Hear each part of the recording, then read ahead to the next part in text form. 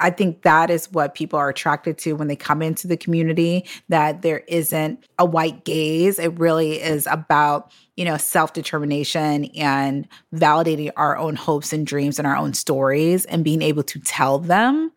That is what people see and what they value when they come to our community. Hey y'all, it's Brittany, and this is For Colored Nerds, the weekly show where we peel back the layers of Black culture that we rarely discuss in mixed company. This week, Eric and I chatted with our friend Glory Edom, creator of Well Read Black Girl. Well Read Black Girl started in 2015 as an Instagram book club for Black women, femmes, and non-binary folks to find community in discussing their favorite books. But at Well Read Black Girl meetings, they don't just talk about the books. They actually talk to the authors. Because of that, the impact of Well Read Black Girl has been felt not just among its members, but in the publishing industry at large. Since its inception, Well Read Black Girl has grown to include a newsletter, festival, 2 anthology books, and now a podcast with the same name. Join us as Glory walks us through Well Read Black Girl's origin, its impact, and what's to come. Let's get into it right after this short break.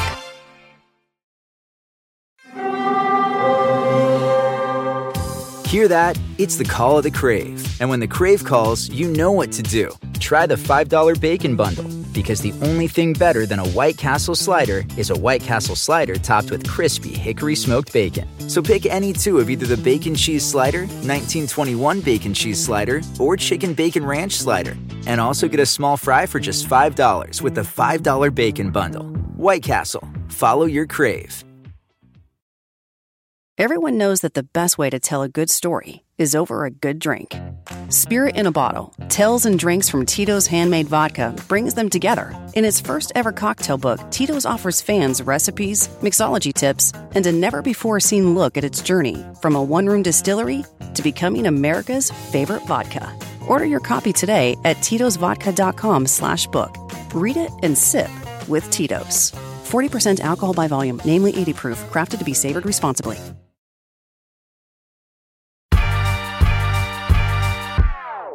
Glory, we know you very well, and we know Well Read Black Girl very well. But for our audience, those of them who might not know, what Well Read Black Girl is, tell us what it is and why you started it. Oh, that's a great question. And I'm just so happy to be here with both of you talking about life and books and everything in between. When I first started, if I'm being completely honest, it has been just like a evolution, right? So when I first started, I was looking for friendship. I was hoping to meet people and have friends, which I do now. Wow. But I really was hoping to just meet people one-on-one and talk to them about the books that they loved. I had this vision of us just coming together and having a circle and a collective of talking to one another about the characters that shaped us and the chapters and the books that really kind of left a formative impact. So I'm thinking of Maya Angelou's Why the Caged Bird Sings and Toni Morrison's The Bluest Eye. I was thinking of all those really foundational texts, and I wanted to build off of that. And I felt like there was a gap in the industry. Nobody else was doing it. And when I started, there was this excitement and this enthusiasm.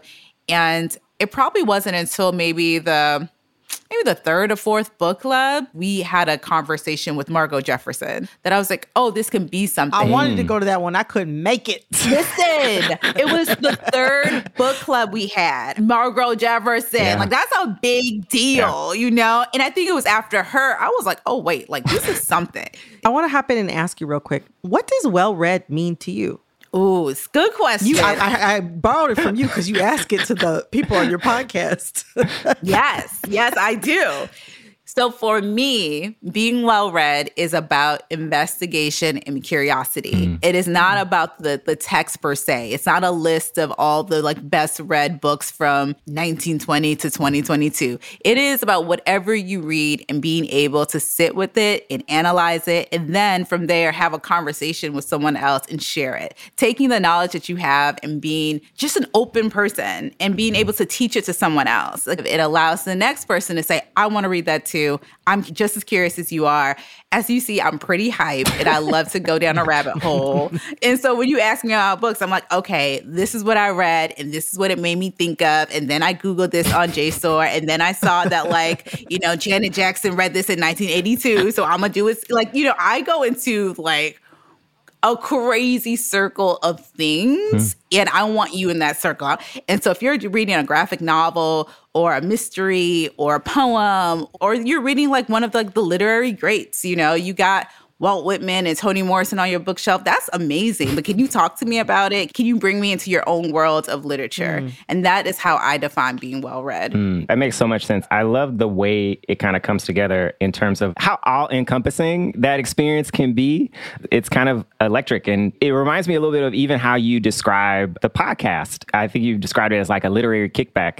What made you decide to expand the book club into a podcast? Like, why did it need this iteration? That's a great question. I think that was the next beautiful step for me. It was something that I had been meditating on for a really, really long time. I wanted to have a space where we can get into like the human side of authorship and the difficulties and challenges you may encounter. And I really just wanted to sit longer with them and ask questions about their craft and process and what inspired them. And I was able to do that in my first anthology. And I'm like, how can I take that experience from the book club, from the actual anthology, and transfer that to the podcast where we could hear people's voices? Because that's something I definitely did a lot in college at Howard. I listened to so many audio recordings of authors that I admire. I wanted that. Like, I just felt like the next step.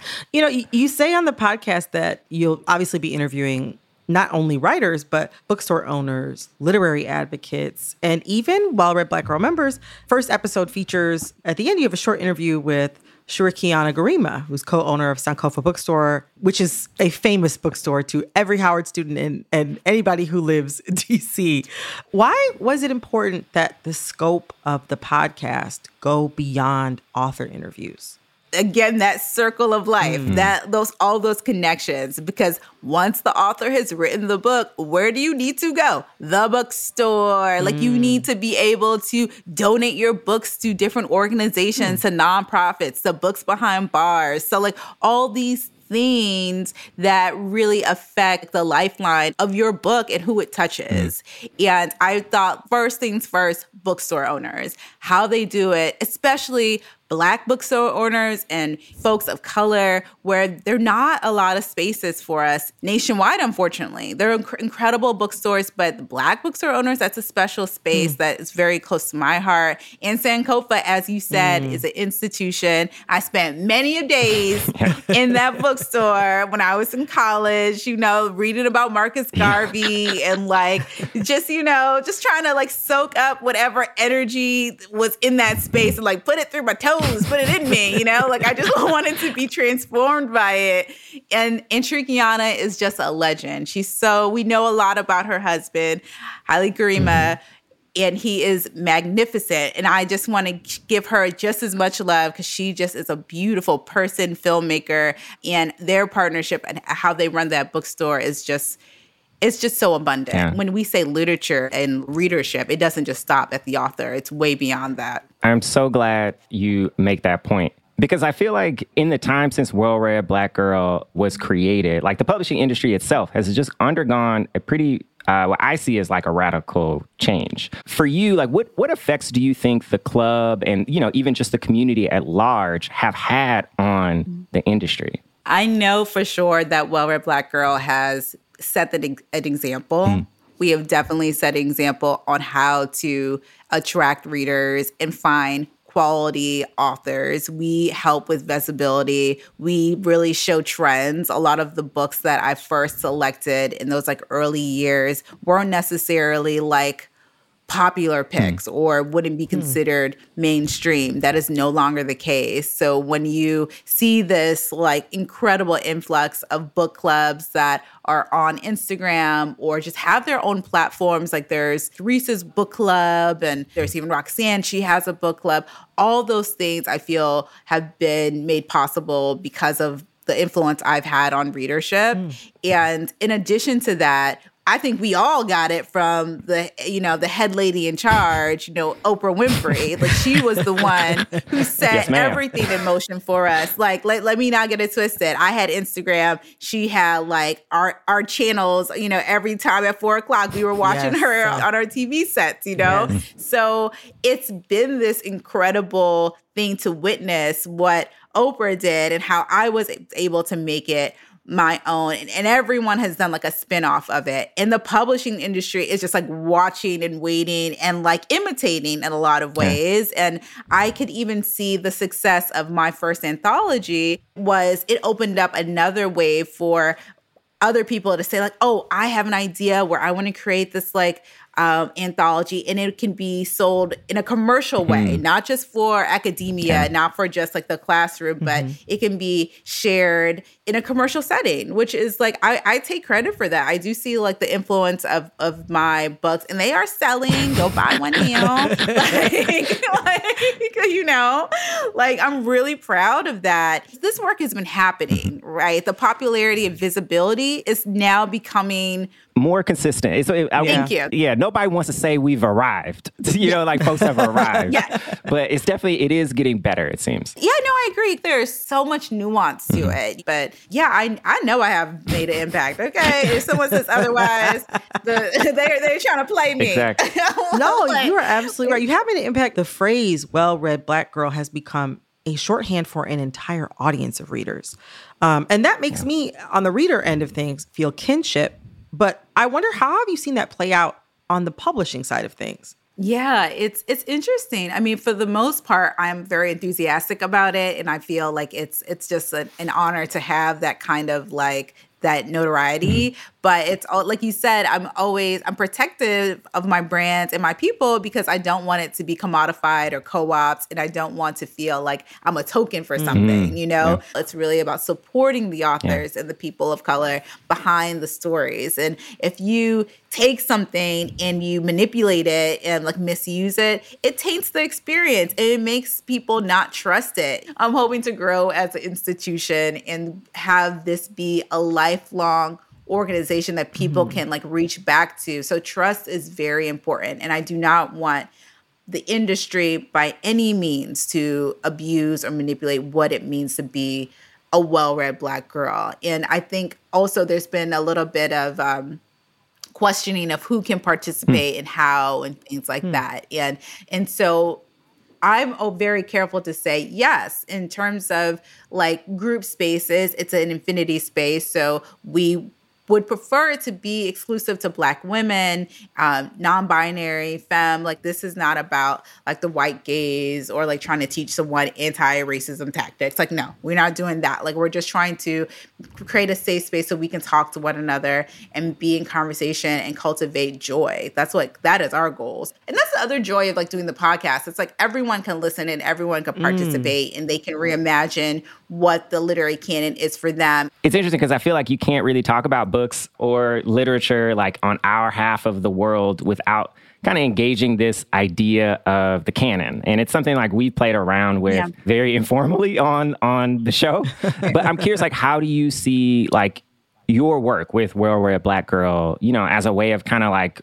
reshaping or maybe even redefining, what is canon today? Yeah, I mean, that's such a great question. It's a complicated one because I'm just thinking about how we come to even that terminology. It's like, is it the Academy that sets forth what the canon is? Is it now the readers that are using social media to change like who is gatekeeping, And technology has changed those settings for us. It allows for, an everyday person to kind of say, like, this is what I'm excited about, and this is what should be like at schools and in libraries. Like, I'm looking at the work that Nicole Hannah-Jones is doing with the 1619 Project in like creating a new origin story. How was she able to do that? Yes, of her amazing writing and just her insight and research and her education. But we have to be very clear, like, she is a writer at the New York Times, and because the New York Times supported her efforts and her brilliance, that is why like this thing was able to be printed by this incredible magazine and given to millions of people. So I really believe in coalition building and allyship and working together to get these things in the hands of readers, because that coalition allows for just like it being more expansive and people can experience. And that's how we change the canon. We do it in partnership with other people. It's not this like solo act. I do work with publishers and I do work with my community, and there's a hand in every way. And I hope that the gatekeeping can be changed and the ceilings can be shattered, all those things. Well, that's why I get so excited when I see like Lisa Lucas, who she used to be the head of the National Book Foundation, but now she's a senior vice president of Knopf Doubleday. So, I mean, it's amazing just to see her growth and her at the helm. So, I look at the work of Chris Jackson and Nicole Counts at One World, like having people of color and Black women and men in these positions of leadership. My friend Yadon Israel is doing his thing as an editor and inquiring amazing books like all the time.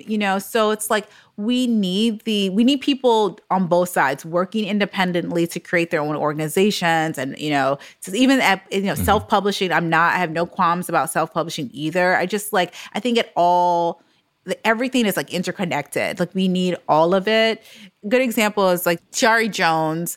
Everyone read and loved American Marriage when it became Oprah's book club pick.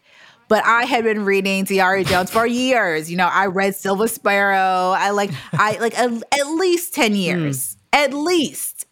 And what happened? Like in the last 3, she was an Oprah's book club pick, and it went mainstream, right? And now I would say Tayari Jones she was part of the literary canon. She definitely was part of my canon beforehand, but now everyone knows and recognizes her name. It changed her life, that impact. That is what changes the canon. After the break, we'll talk more about well-read Black girls' duty to uplift marginalized voices during this turbulent time in literature, and we'll get to hear about the books that shaped Glory's world. Stay tuned.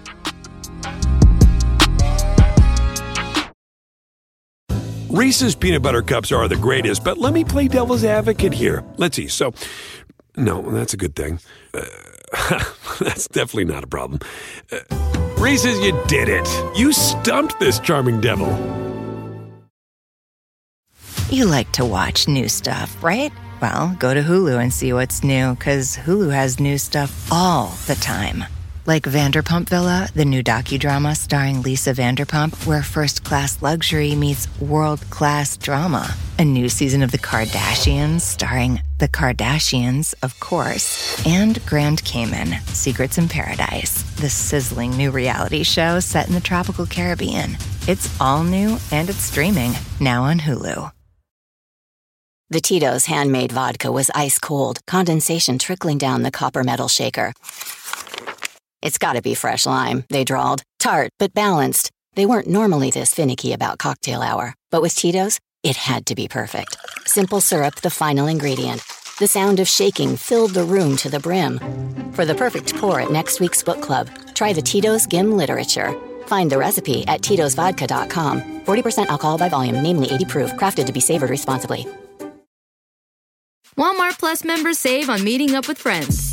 Save on having them over for dinner with free delivery with no hidden fees or markups. That's groceries, plus napkins, plus that vegetable chopper to make things a bit easier. Plus, members save on gas to go meet them in their neck of the woods. Plus, when you're ready for the ultimate sign of friendship, start a show together with your included Paramount Plus subscription. Walmart Plus members save on this plus so much more.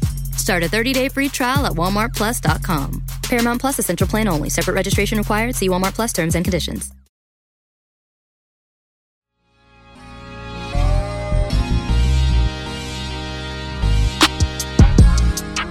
You leaned onto it a little bit, but I kind of want to, come back to this moment that we're in. You brought up like Nicole Hannah-Jones and the 1619 Project. And, if we think about this time right now, and this is not a new trend, sadly, but the country seems to be in another cycle of, banning books for children and young adults and teens, that speak to basically all types of injustice, both, the kind that's happening now and contextualizing that with history. But I'm curious, do you see Well Read Black Girl as a counterbalance at all to just some of the vitriol that is kind of being directed at Black writers who are trying to, maybe tell the truth or their truth? At the end of the day, I think we are communicating our value through our own lens, and we're able to do that without reservation or compromise. And I think that is what people are attracted to when they come into the community, that there isn't a white gaze. It really is about, self-determination and validating our own hopes and dreams and our own stories and being able to tell them. That is what people see and what they value when they come to our community. And it's also a very aspirational space. It's like, you can do this. I'm not going to let you feel incapable, it's like if you want to be an author, you can be an author. And this is how, this is the steps. I'm going to demystify this process for you. You can ask questions. You can read with us. You can be in fellowship and just have a space for encouragement.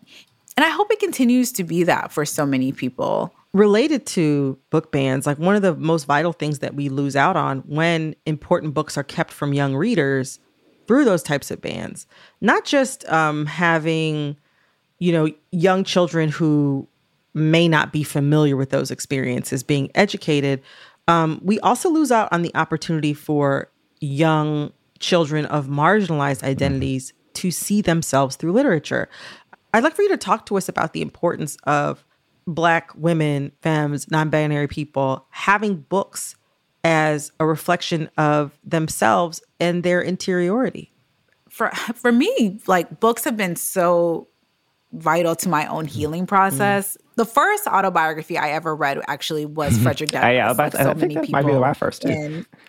Yeah, most people, you have to read it in grade school, and that's just the process. And I remember being so fixated with Frederick Douglass's mother. I was like, who is his mama? They kind of mentioned her in the first chapter. I'm like, I'm sure she had a pretty significant something in his life. And we get one line because slavery, but it just was so wild to me that we didn't know more about the women in his life, much later, we learn about his partners and his wife and such. But I was really thinking about his mom. I was I wonder how she felt. I was in high school just meditating on this.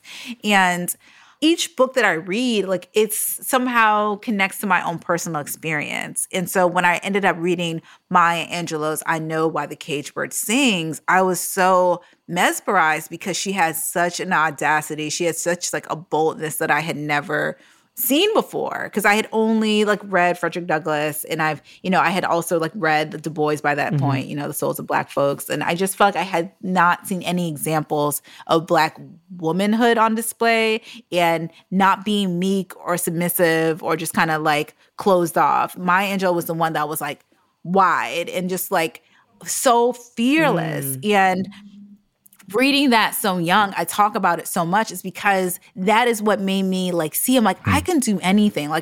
This woman has done all the things. We think about the limitations of Black women now in 2022. I mean, what she encountered, I just saw all of that, and it made me start asking questions on why do I feel afraid again?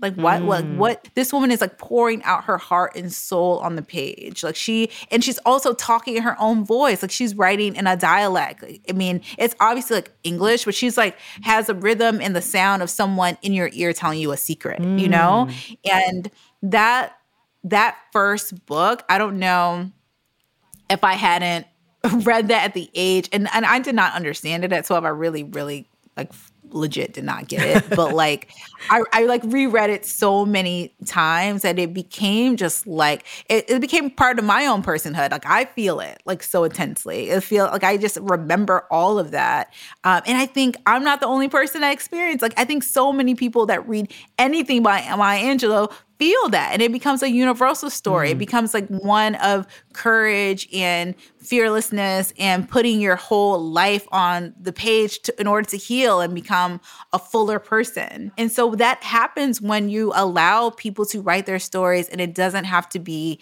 cut off. Like it's so aspirational. And we need more examples of all kinds of stories, like we need more disabled stories and more non-binary stories. Like we need more of that. So whoever is looking for a reflection of themselves can go to a bookshelf, can see a piece of art and feel motivated and inspired by it. And I think it's underestimated that source of encouragement. I think people underestimate how much it can really change your life. Well, with books, I think it goes beyond representation. It goes beyond just seeing, and you actually get inside the mind or the heart of a character or of the author in a way that it's not just about seeing that person. It's about really knowing that what's inside your mind is not so strange, or, or you're not so different from other people. You're not alone. Books make you feel not alone in a way that a movie or a television show can't. Girl, you got it right there. Because it's what are you thinking? Yeah. It's like the wild things I think at nighttime where I'm by myself, staring at a wall. I'm like, yo, are other people thinking this weird ass shit? Am I by myself in this? And it's no, there's so many people and it spans generations and decades. Everyone's right now is rereading Passing. And it's yo, I'm feeling some of the things she said. Yes. She wrote that in 1920. Yes. I'm glad you brought up the generation thing, because I think some of the most important work that Well Read Black Girl does is formalize the community that many Black women find as readers in general. But something I think that the podcast does really well, it highlights how Black people often pass down our love of books like an inheritance. In the Tarana Burke episode, she talks about, you touch on your love of Maya Angelou. She touches on hers too, which is a big part of her book. But she also talks about how when an elder in her family saw her reading Roots, it was an escape. My grandfather introduced political literature to me. He literally saw me reading Roots one day, and he was like, "Oh, you ready? Oh, you reading Roots? So you ready?" And he just opened up a floodgate of political literature. So between the two of those things, it was that's how I grew up. I can see little Tarana reading Roots. It's so amazing to see how. When you think of the person that Tarana Burke is today, there's a clear line between, that elder giving her those books and the activist that she is today. Right. A lot of Black folks our age, we fell in love with books by reading whatever was around the house. So it's like Terry McMillan, Eric Jerome Dickey. I definitely read, I think, Cream in My Coffee, which I shouldn't have been reading. I didn't understand. Or Nikki Giovanni or Maya Angelou, like you said. We grew up just reading whatever books the adults. You just pulled out. There we go. Pulled out that Terry McMillan with the 90s cover. It was right there. You never know when you need Mama Terry, okay? You never know. Okay? A Day Late and a Dollar Short, which is literally written from the point of view of a woman who is maybe in her late 50s, early 60s, got me through my freshman year of high school. They assigned us Stephen King and Eudora Welty, and I was like, okay. I was like, let me read this Terry McMillan and get through. Just balance it out. Balance it out. But I wonder, Glory, how do you see that literary lineage between Black folks generationally, and why is that so important? It's so crucial because we are pouring into one another. When we read some Terry McMillan or we're reading Nella Larson, we're connecting to ourselves and understanding where they started. And I think it becomes almost foundational for you to read something from an elder, an ancestor. I'm thinking of Bell Hooks, who recently passed. I have all of her books, but I was pulling them off the shelves, looking at everything I had highlighted over the years and trying to regroup myself and reorient myself around who she was as a person and how she's made me, has shaped my feminism, my belief and ideology around love and, how I'm going to, even pour that into my child around motherhood. It is so wild to see how all of these books were connected. I just keep coming back to that because you just talked about Terry McMillan, and I pulled a book off my bookshelf immediately. I had it close, and we all have. It's almost someone should do a study on this. It's like just a familiar feeling, and we all get like the same image. Like when you say the bluest eye, like what do you think of? You know, I think there's a very clear idea for Black women, for Black young girls, like what that means. And when all these beautiful people have passed, when Morrison first passed, there was like some kind of conference or like panel on her work, and there ended up being like a really heated debate on like who she was like reading for or writing for, I should say, and what it meant. And so some of the editors like were giving comments, and then the Black women in the room were just like, she was writing for us, like point blank, like period, yes, like, and there was a real tension, like who, what, why, like they were going into, you know, her craft and this, that, and third. And they were like, Black women, like, period. Like, no more, like, there's no debate to this. And I would say that kind of energy and steadiness, that like steadfastness that Black women bring to other Black women and how we support each other and how that lineage is continued. It's like we're always going to pass it down. Like how I'm going to talk to my child about Morrison is going to be very clear and always have the Black perspective and Black history at the forefront. Like it's not going to be minimized and just, you know, it's like, oh, it's just the writing. Like, no, it wasn't just the writing. Like she was writing about Blackness and cultural expression and history. Like she changed history. And so many other Black writers like Audre Lorde and Toni Cade Bambara, Paul Marshall, all these women were changing history. It wasn't just writing. They were like these magnetic change makers and like foremothers of all of this. Like we couldn't have the Britt Bennett and the Nicole Dennis Benz if we didn't have their work as a blueprint and guide for us. And so it is so crucial, whether you're a reader or a writer, to really like study and pay tribute to just like their visioning, you know? And so that's another thing that like we were able to take from these books and just all of it. It's just like having a vision. They all had such clear visions of who they were and how they wanted to change the world. You brought up the fact that you're a new mom. You know, congratulations. He's growing so fast also, by the way. Like, I just like, wow. It's crazy. He's super cute. Yes. You spoke a bit about like the literary lineage that you would want to pass on to him. You know, think about Toni Morrison, and I imagine there's probably a long list of others. And I guess I'm just curious because your career and what seems like your mission has centered so much around, you know, increasing the support and the like profile of Black women like writers and readers. Like, how do you think about framing that challenge and opportunity for him? Wow. You know, it's wild because Toni Morrison and Paul Marshall both had sons.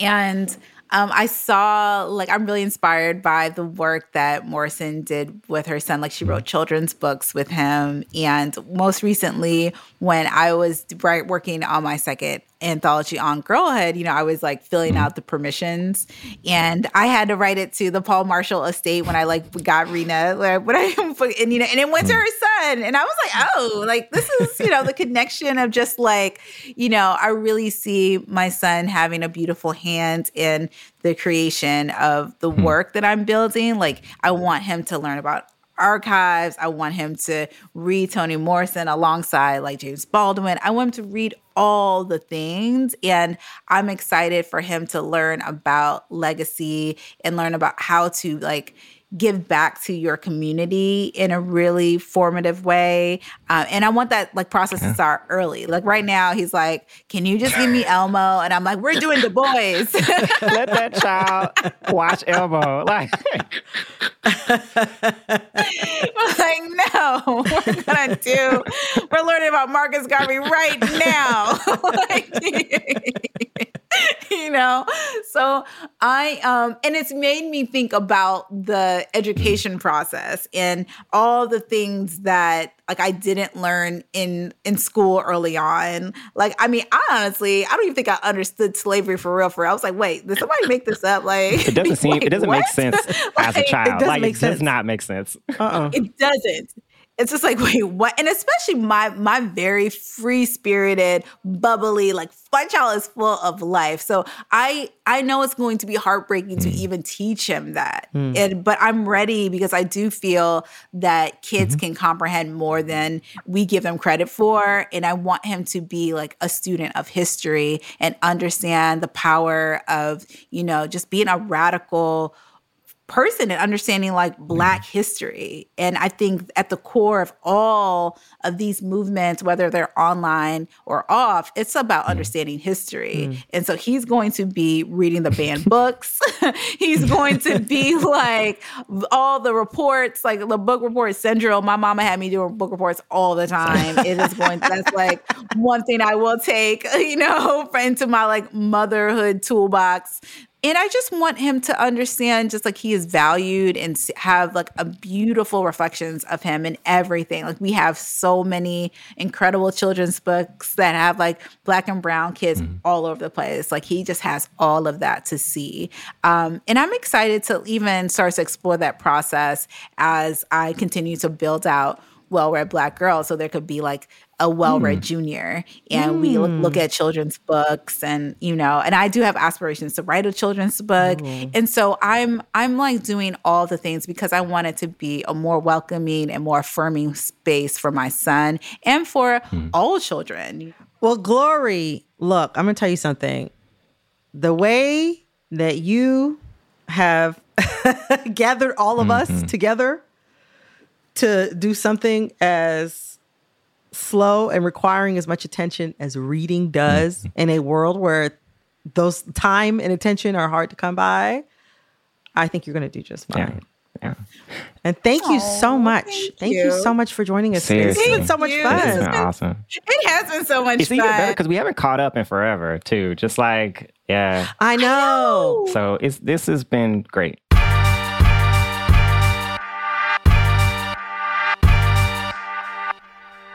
And one more quick update before we go. Since we recorded this episode, Well-Read Black Girl announced that they will be launching a new literary series in 2023.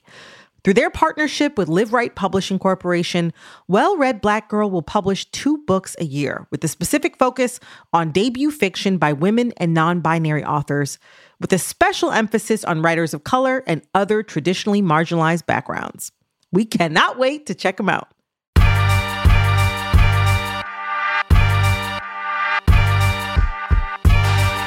For Colored Nerds is created by me, Brittany Luce, and Eric Eddings. It's supported by our production team at Stitcher, including producer Alexis Williams and social producer Elise Ellis. Marcus Hom is our engineer, and Peter Clowney is head of content. Our theme music is by Willie Green. And look, y'all, we love hearing from our listeners. We love you all so much, so please connect with us and tell us what you thought of this episode. You can reach us on Twitter and Instagram at ForColoredNerds. And never miss an episode by following us on Stitcher, Apple Podcasts, Amazon Music, or wherever you listen.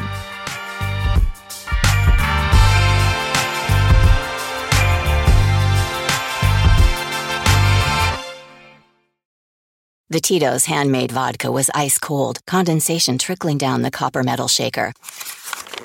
It's gotta be fresh lime, they drawled. Tart, but balanced. They weren't normally this finicky about cocktail hour, but with Tito's, it had to be perfect. Simple syrup, the final ingredient.